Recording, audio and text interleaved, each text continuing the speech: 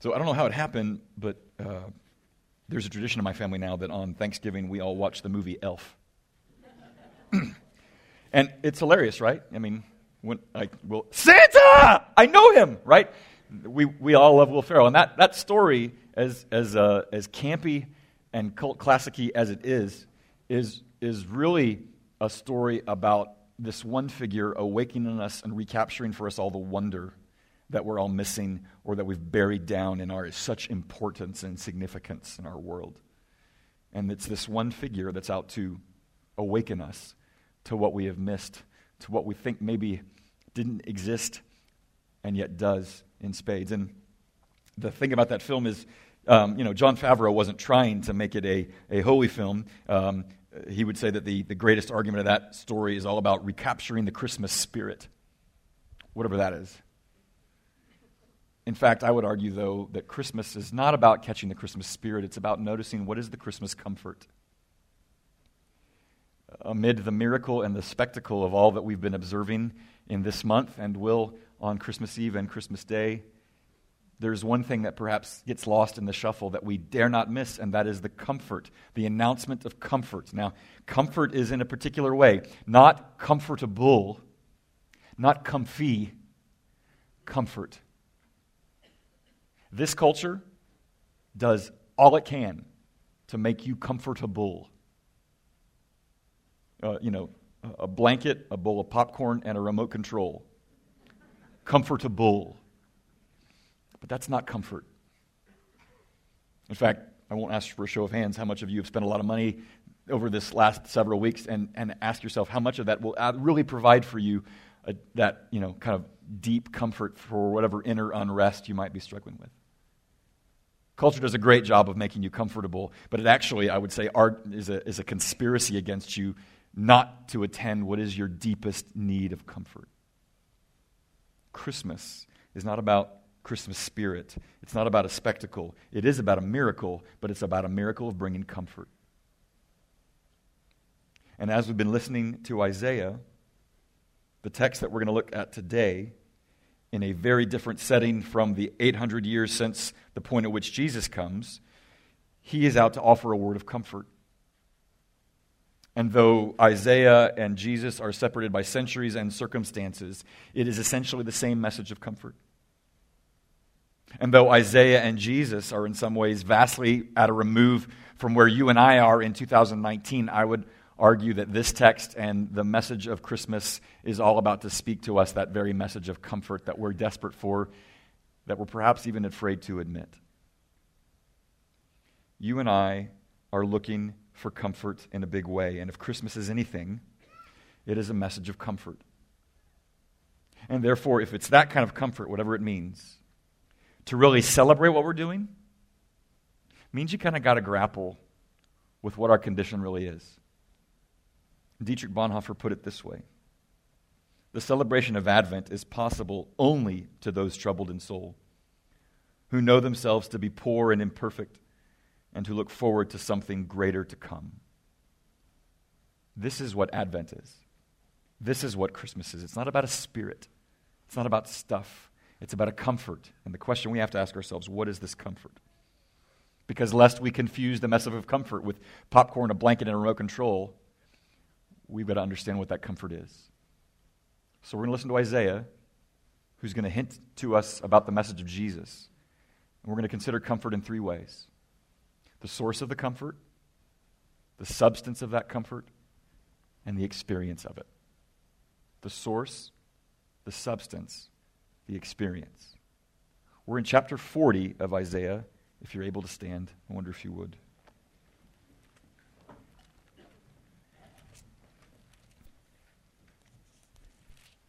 Isaiah 40, starting in verse 1. Comfort. Comfort my people, says your God. Speak tenderly to Jerusalem and cry to her that her warfare is ended, that her iniquity is pardoned, that she has received from the Lord's hand double for all her sins. A voice cries, in the wilderness, prepare the way of the Lord. Make straight in the desert a highway for our God. Every valley shall be lifted up, every mountain and hill be made low. The uneven ground shall become level, and the rough places a plain. And the glory of the Lord shall be revealed. And all flesh shall see it together, for the mouth of the Lord has spoken. A voice says, cry. And I said, what shall I cry? All flesh is grass. All its beauty is like the flower of the field. The grass withers, the flower fades when the breath of the Lord blows on it. Surely the people are grass. The grass withers, the flower fades. But the word of our God will stand forever. Go on up to a high mountain, O Zion, herald of good news. Lift up your voice with strength, O Jerusalem, herald of good news. Lift it up. Fear not. Say to the cities of Judah, behold, your God. Behold, the Lord God comes with might, and his arm rules for him. Behold, his reward is with him, and his recompense before him. He will tend his flock like a shepherd. He will gather the lambs in his arms. He will carry them in his bosom, and gently lead those that are with young. And then skipping down to verse 27. Why do you say, O Jacob, and speak, O Israel, my way is hidden from the Lord. My right is disregarded by my God. Have you not known? Have you not heard? The Lord is the everlasting God, the creator of the ends of the earth. He doesn't faint or grow weary. His understanding is unsearchable. He gives power to the faint, and to him who has no might he increases strength. Even youths shall faint and be weary. Young men shall fall exhausted, but they who wait for the Lord shall renew their strength. They shall mount up with wings like eagles. They shall run and not be weary. They shall walk and not faint. This is the encouraging word of the Lord. Thanks be to God. You can sit.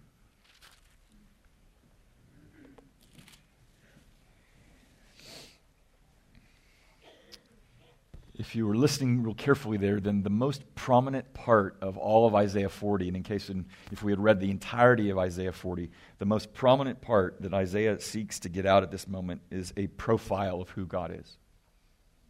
A little dossier on the being, character, and activity of the Lord. And so he, therefore, represents the source of our comfort. And what we want to do here in this first part is to kind of outline for us, how is God a source of comfort, and then why does it even matter for us to understand that profile of God? Because we learn a few things about him in really short order that are meant to help us take stock not only of his being, but of why he is the most unique source of comfort we might look to. The first thing we learn about him is that this God is one who draws near. And you heard it there in verses 3 through 5. A voice cries in the wilderness, prepare the way of the Lord, make straight in the desert a highway for our God. Every valley shall be lifted up, every mountain and hill be made low. The uneven ground shall become level, and the rough places a plain. The glory of the Lord shall be revealed, and all flesh shall see it together. This is almost like the language of an advance team for a dignitary. You know? They leave no detail out of their consideration. They are attentive to everything. They know where he or she is going. They have made the flight path sure, the ground transportation path sure, the walking from whatever car they were in to the dais that they're headed to. Every single detail is attended to. Nothing is in the way. There is nothing hindering them. These words are out to tell us that this God is the one who comes near to us. If you were here a few weeks ago and we were listening to Isaiah 57, that was a moment in which he was telling us, you make a path. Make a path. Get everything out of the way so that you can go find your God. This one, here's the passage in which God is saying to us, I'm coming for you. I'm entering into your condition. I'm coming to reveal myself to you. And though I am invisible, though I'm unseen, I do not bring my comfort from a distance. I bring it in a proximate way.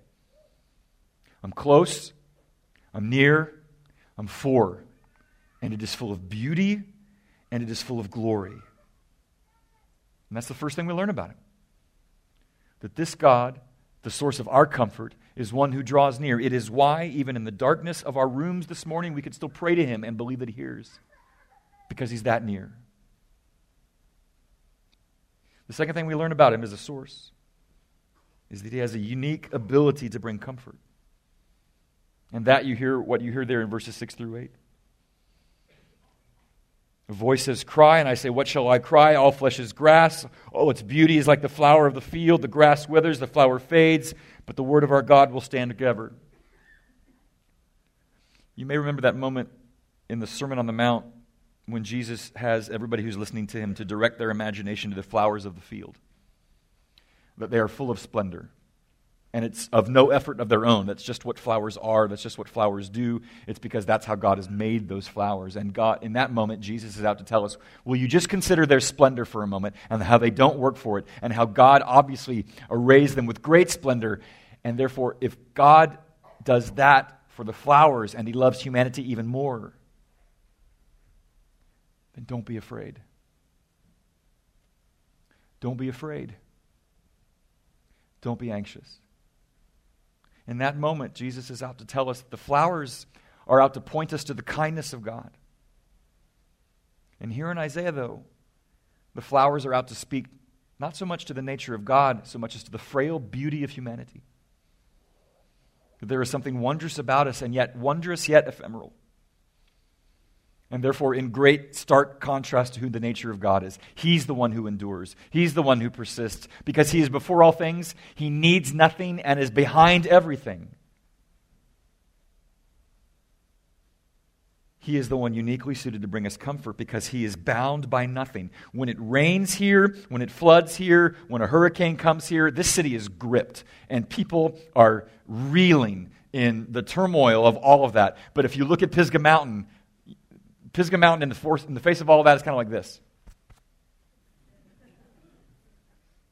It's unaffected. It's undiminished. That's a fraction of what Isaiah is out to help us grapple with the nature of who our God is. He is a unique source of comfort because he is unmoved as you and I are moved. He is undiminished as you and I are diminished. He is a stalwart presence in the midst of a great storm. And he is undaunted by it, and that's what makes him a unique source of comfort. The third voice to tell us about how God is the source of our comfort is to speak to the question of, how does God apply this comfort? And you hear that in verses 10 and 11. Behold, the Lord God comes with might, and his arm rules for him. Behold, his reward is with him, and his recompense before him. He will tend his flock like a shepherd. He will gather the lambs in his arms. He will carry them in his bosom and gently lead those that are with young. That might sound familiar from a few weeks ago. Because when we're talking about the way in which God applies his comfort, there is both strength like a warrior and tenderness like a shepherd. He is strong enough to secure the comfort that we need and yet tender enough to apply it with care. He is sovereign, but he is a shepherd. And he is the one who applies it with both strength and nuance and tenderness. We who are earthly fathers, all of us who have had earthly fathers, how easily those earthly fathers forget how influential we can be for our children as they begin to conceive of who their heavenly Father is. How profound an impact we might have on how they begin to conceive of who God is simply by the way we are to them.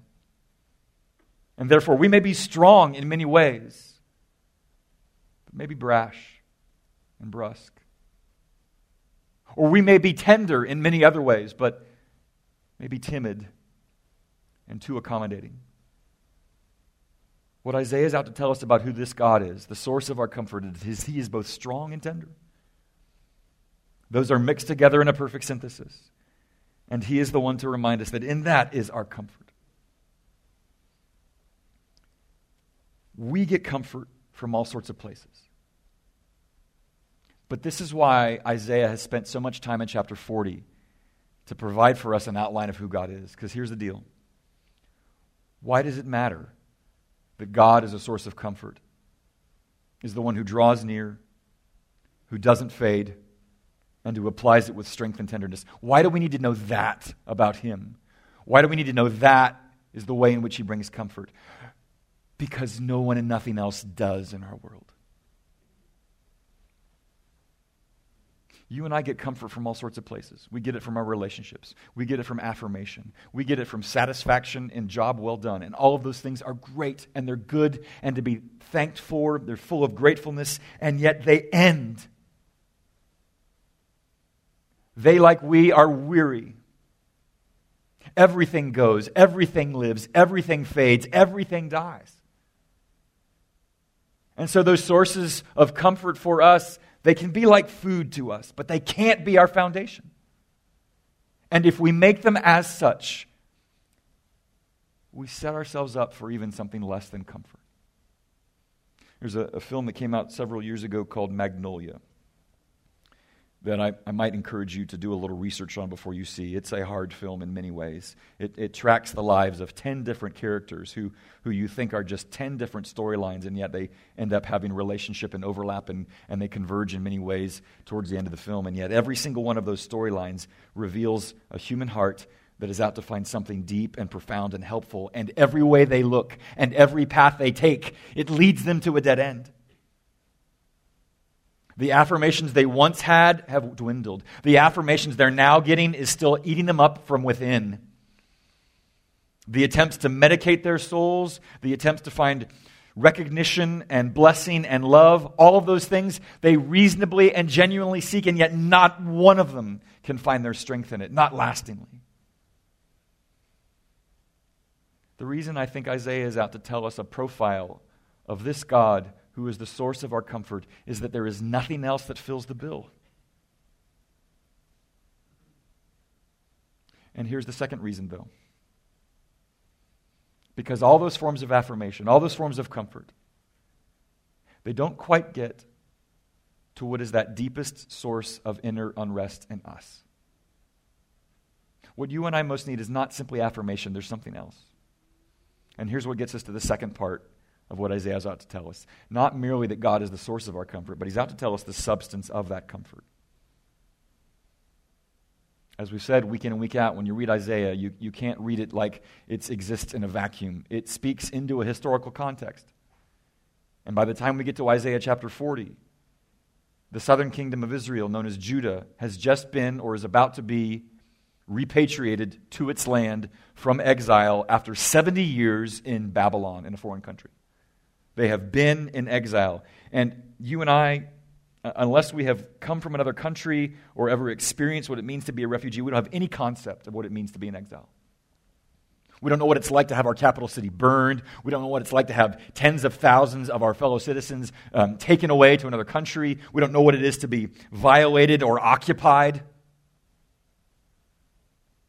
The closest thing that you and I might experience is if God forbid, our house is burned down and we try to pick up the pieces and try to make home out of something that is not our home. Gosh, when you go home this afternoon, just imagine for a moment how your sense of place roots you, and how your very psyche and sense of internal orientation would just be messed up for a while if you get uprooted from where you are. Israel knew that experience. They knew what it was like to be violated and displaced and left as if they were second-class citizens. They knew that. And therefore, the word of comfort that comes from Isaiah, which you heard in verse 1. Comfort my people, says your God. Speak tenderly to Jerusalem. Cry to her that her warfare is ended, that her iniquity is pardoned, that she's received from the Lord's hand double for all her sins. What you hear first of all in the word of comfort is to believe that God does have an interest in your circumstances. And that there are moments in which there is a kind of relief found when those circumstances change. But if you noticed carefully, the word of comfort to Jerusalem, returning to her land, is not primarily about a change of circumstances. It's not about being freed from exile. The word of comfort to Israel is about being freed from the regret that led them into exile in the first place. This word of comfort is more that you're going home. It's more than that. This word of comfort is out to respond to the regret of what provoked God's righteous anger, these habitual inclinations of the heart that affected both individuals and its whole community. That word of comfort comes to them. And that word of comfort is to say, you're forgiven. That what made us sideways with one another has now been resolved. See, there's the consistent theme in the whole book of Isaiah that the reason Israel goes into exile is not simply the consequence of a random set of geopolitical events that ends up taking 20,000 people out of Jerusalem and moving them to Babylon. Nor is the consistent theme of Isaiah the idea that God is just sort of going to take out his frustration on Israel and he's sort of the sadistic little deity that is glad to put Israel in its place. That's not the consistent theme of Isaiah. The consistent theme of Isaiah is that Israel went into exile as a matter of discipline, like a loving father might do for their child who is habitually rebellious. It's in love, but it's an attempt to rehabilitate. It's an attempt to resolve. And therefore, the word of comfort that Isaiah speaks, that God speaks through Isaiah to Israel, is that the tragedy that led to your exile, we're done with that. It's forgiven.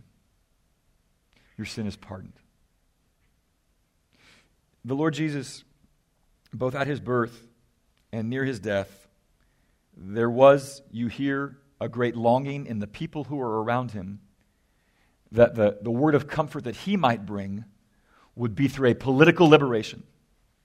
Finally, you're here, and you're going to kick these Romans out. And Jesus did not dispute that longing or even dispute that future. But Jesus' consistent message to that expectation was this: your greatest need has nothing to do with a political liberation. Your greatest need has to do with the liberation and a change of your heart. That he has come to do something in us first before he's ever wanted to do something around us. Because even if he changed who was in charge, even if he impeached everybody in the world that was in wrong, what matters most is what exists in your heart. For you and I know that the one thing that most plagues us is the thing that we're most haunted and hounded by. I read a guy named James Thurber over the last couple of days who said, before you die, everybody should learn what they're running from and to and why. The message of comfort that Isaiah has come to give to Israel is that what led to your tragedy has been forgiven. The message of comfort that Jesus has come to give unto the world at Christmas is that there is a miracle, and that miracle is mercy.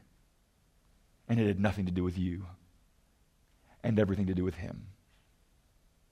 In that is our comfort. In that is our relief. And though some circumstances might provide that relief, the one thing that you and I most need is to be told that whatever leads to our regret is something that he's taken responsibility and care for. Which gets us to the last part, because now we're talking about what is the experience of this comfort. The word of forgiveness is one thing, but in what way does it manifest itself? In the last several verses of the passage, you hear this saddened cry from Israel. You hear it there in verse 27. Why do you say, O Jacob, and speak, O Israel, my way is hidden from the Lord. My right is disregarded by my God. In the midst of their exile, in the midst of their sense of estrangement before God, there's a part of Israel that's saying, have you washed your hands of us? Are you done with us? You and I, whenever we are undergoing suffering of whatever sort, whatever it might be, there is a way, there is a temptation in us for us to think that God is either done with us, washed his hands of us, or has left the building.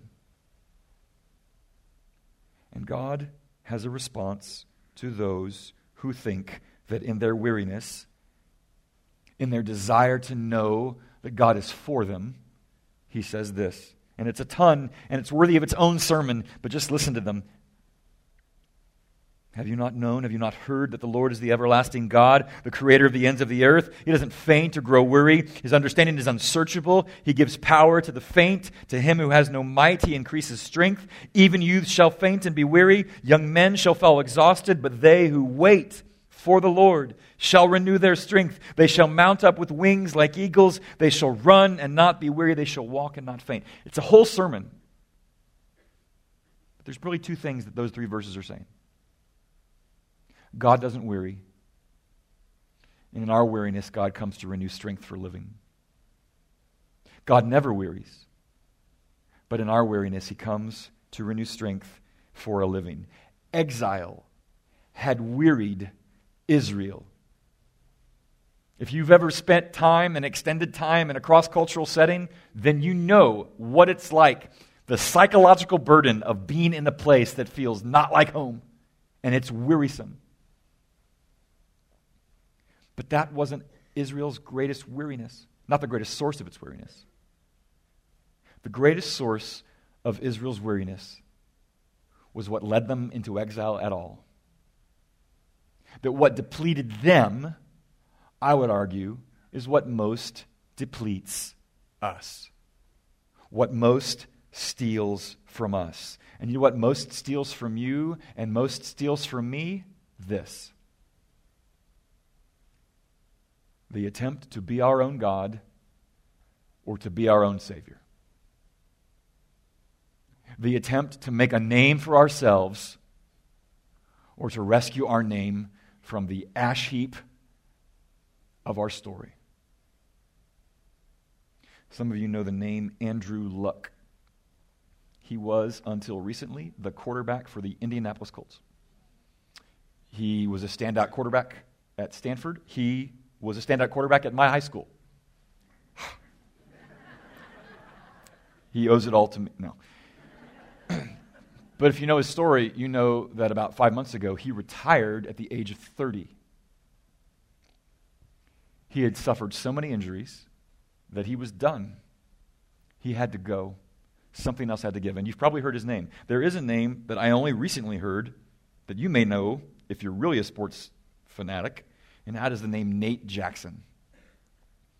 He too played NFL for 5 years. He too suffered dozens of injuries, even in 5 years in playing in the NFL. And he too, at the age of 30, retired from football. Nobody does that. And shortly after Andrew Luck retired, Nate Jackson wrote an essay explaining why he thought Andrew might have, because he knows what it's like to live in Andrew Luck's head. And in this very candid essay, Nate Jackson explained not only what drove him to play, but what drove him to suffer in such a way that it was almost death by 1,000 injuries. And in that essay, he wrote this. By the time I saw John Taylor catch the winning touchdown from Joe Montana in Super Bowl 23, I was a full-fledged capital B believer. Whatever I could do to get there, I would, and I did. And once I put on my pads, like all football players, I became a prisoner of my success.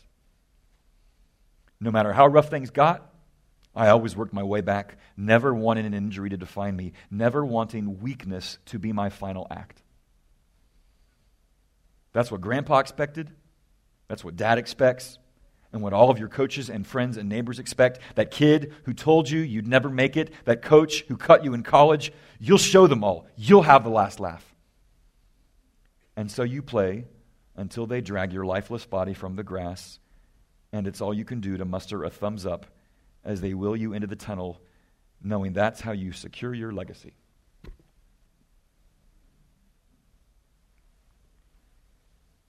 I became the prisoner of my success. I would show them all. I'll have the last laugh. Securing your legacy. Friends, that's not sports language. That's religious language. That is an attempt to be okay with the world. That is an attempt to be enough. That is a law that Nate Jackson and Andrew Luck and others like them, they create a law for themselves. And if they abide by it, they're okay. And if they fail at it, they are nothing. And what is true for NFL football players is true for all of us. You and I are tempted to become our own God or to become our own Savior. There is a weariness that's good. You do a good job, you work hard at the end of the day, that's a satisfying kind of weariness. And you'll be replenished in some ways. But this kind of effort that leads to this kind of weariness, this is theft right beneath your nose. What wearied most Israel was the attempt to become its own God and to become its own Savior. And it allowed itself to be pillaged and pilfered. And the word of comfort that comes from Isaiah, from God through Isaiah to Israel is, you don't have to be your own God. You will fail at it. And you surely can't be your own Savior, so stop trying. That message of comfort from God to Israel in the 8th century BC is the same message that Jesus brings to all of us. Look, here's the deal. At his birth, Jesus is rather quiet, probably, other than crying like an infant. But then he grows up and he starts talking.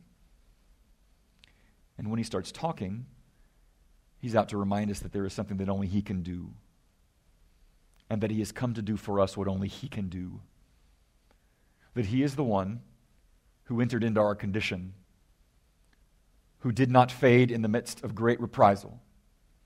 The one who satisfied the requirements of iniquity in himself, and the one who comes and loves us.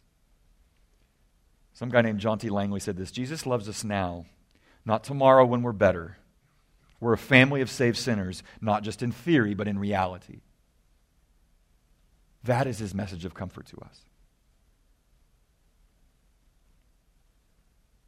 That is the gospel unto us. You can't be your own God, and you'll never rescue yourself from everything that leads to your regret. But he can. And so he does. Near the end of Magnolia, all of these 10 characters who have lived this hapless, awful life in which they've discovered that nothing really has worked for them. It almost doesn't work in the film, but the director ends up having all 10 characters in different places in the city that they all reside in start singing the same song.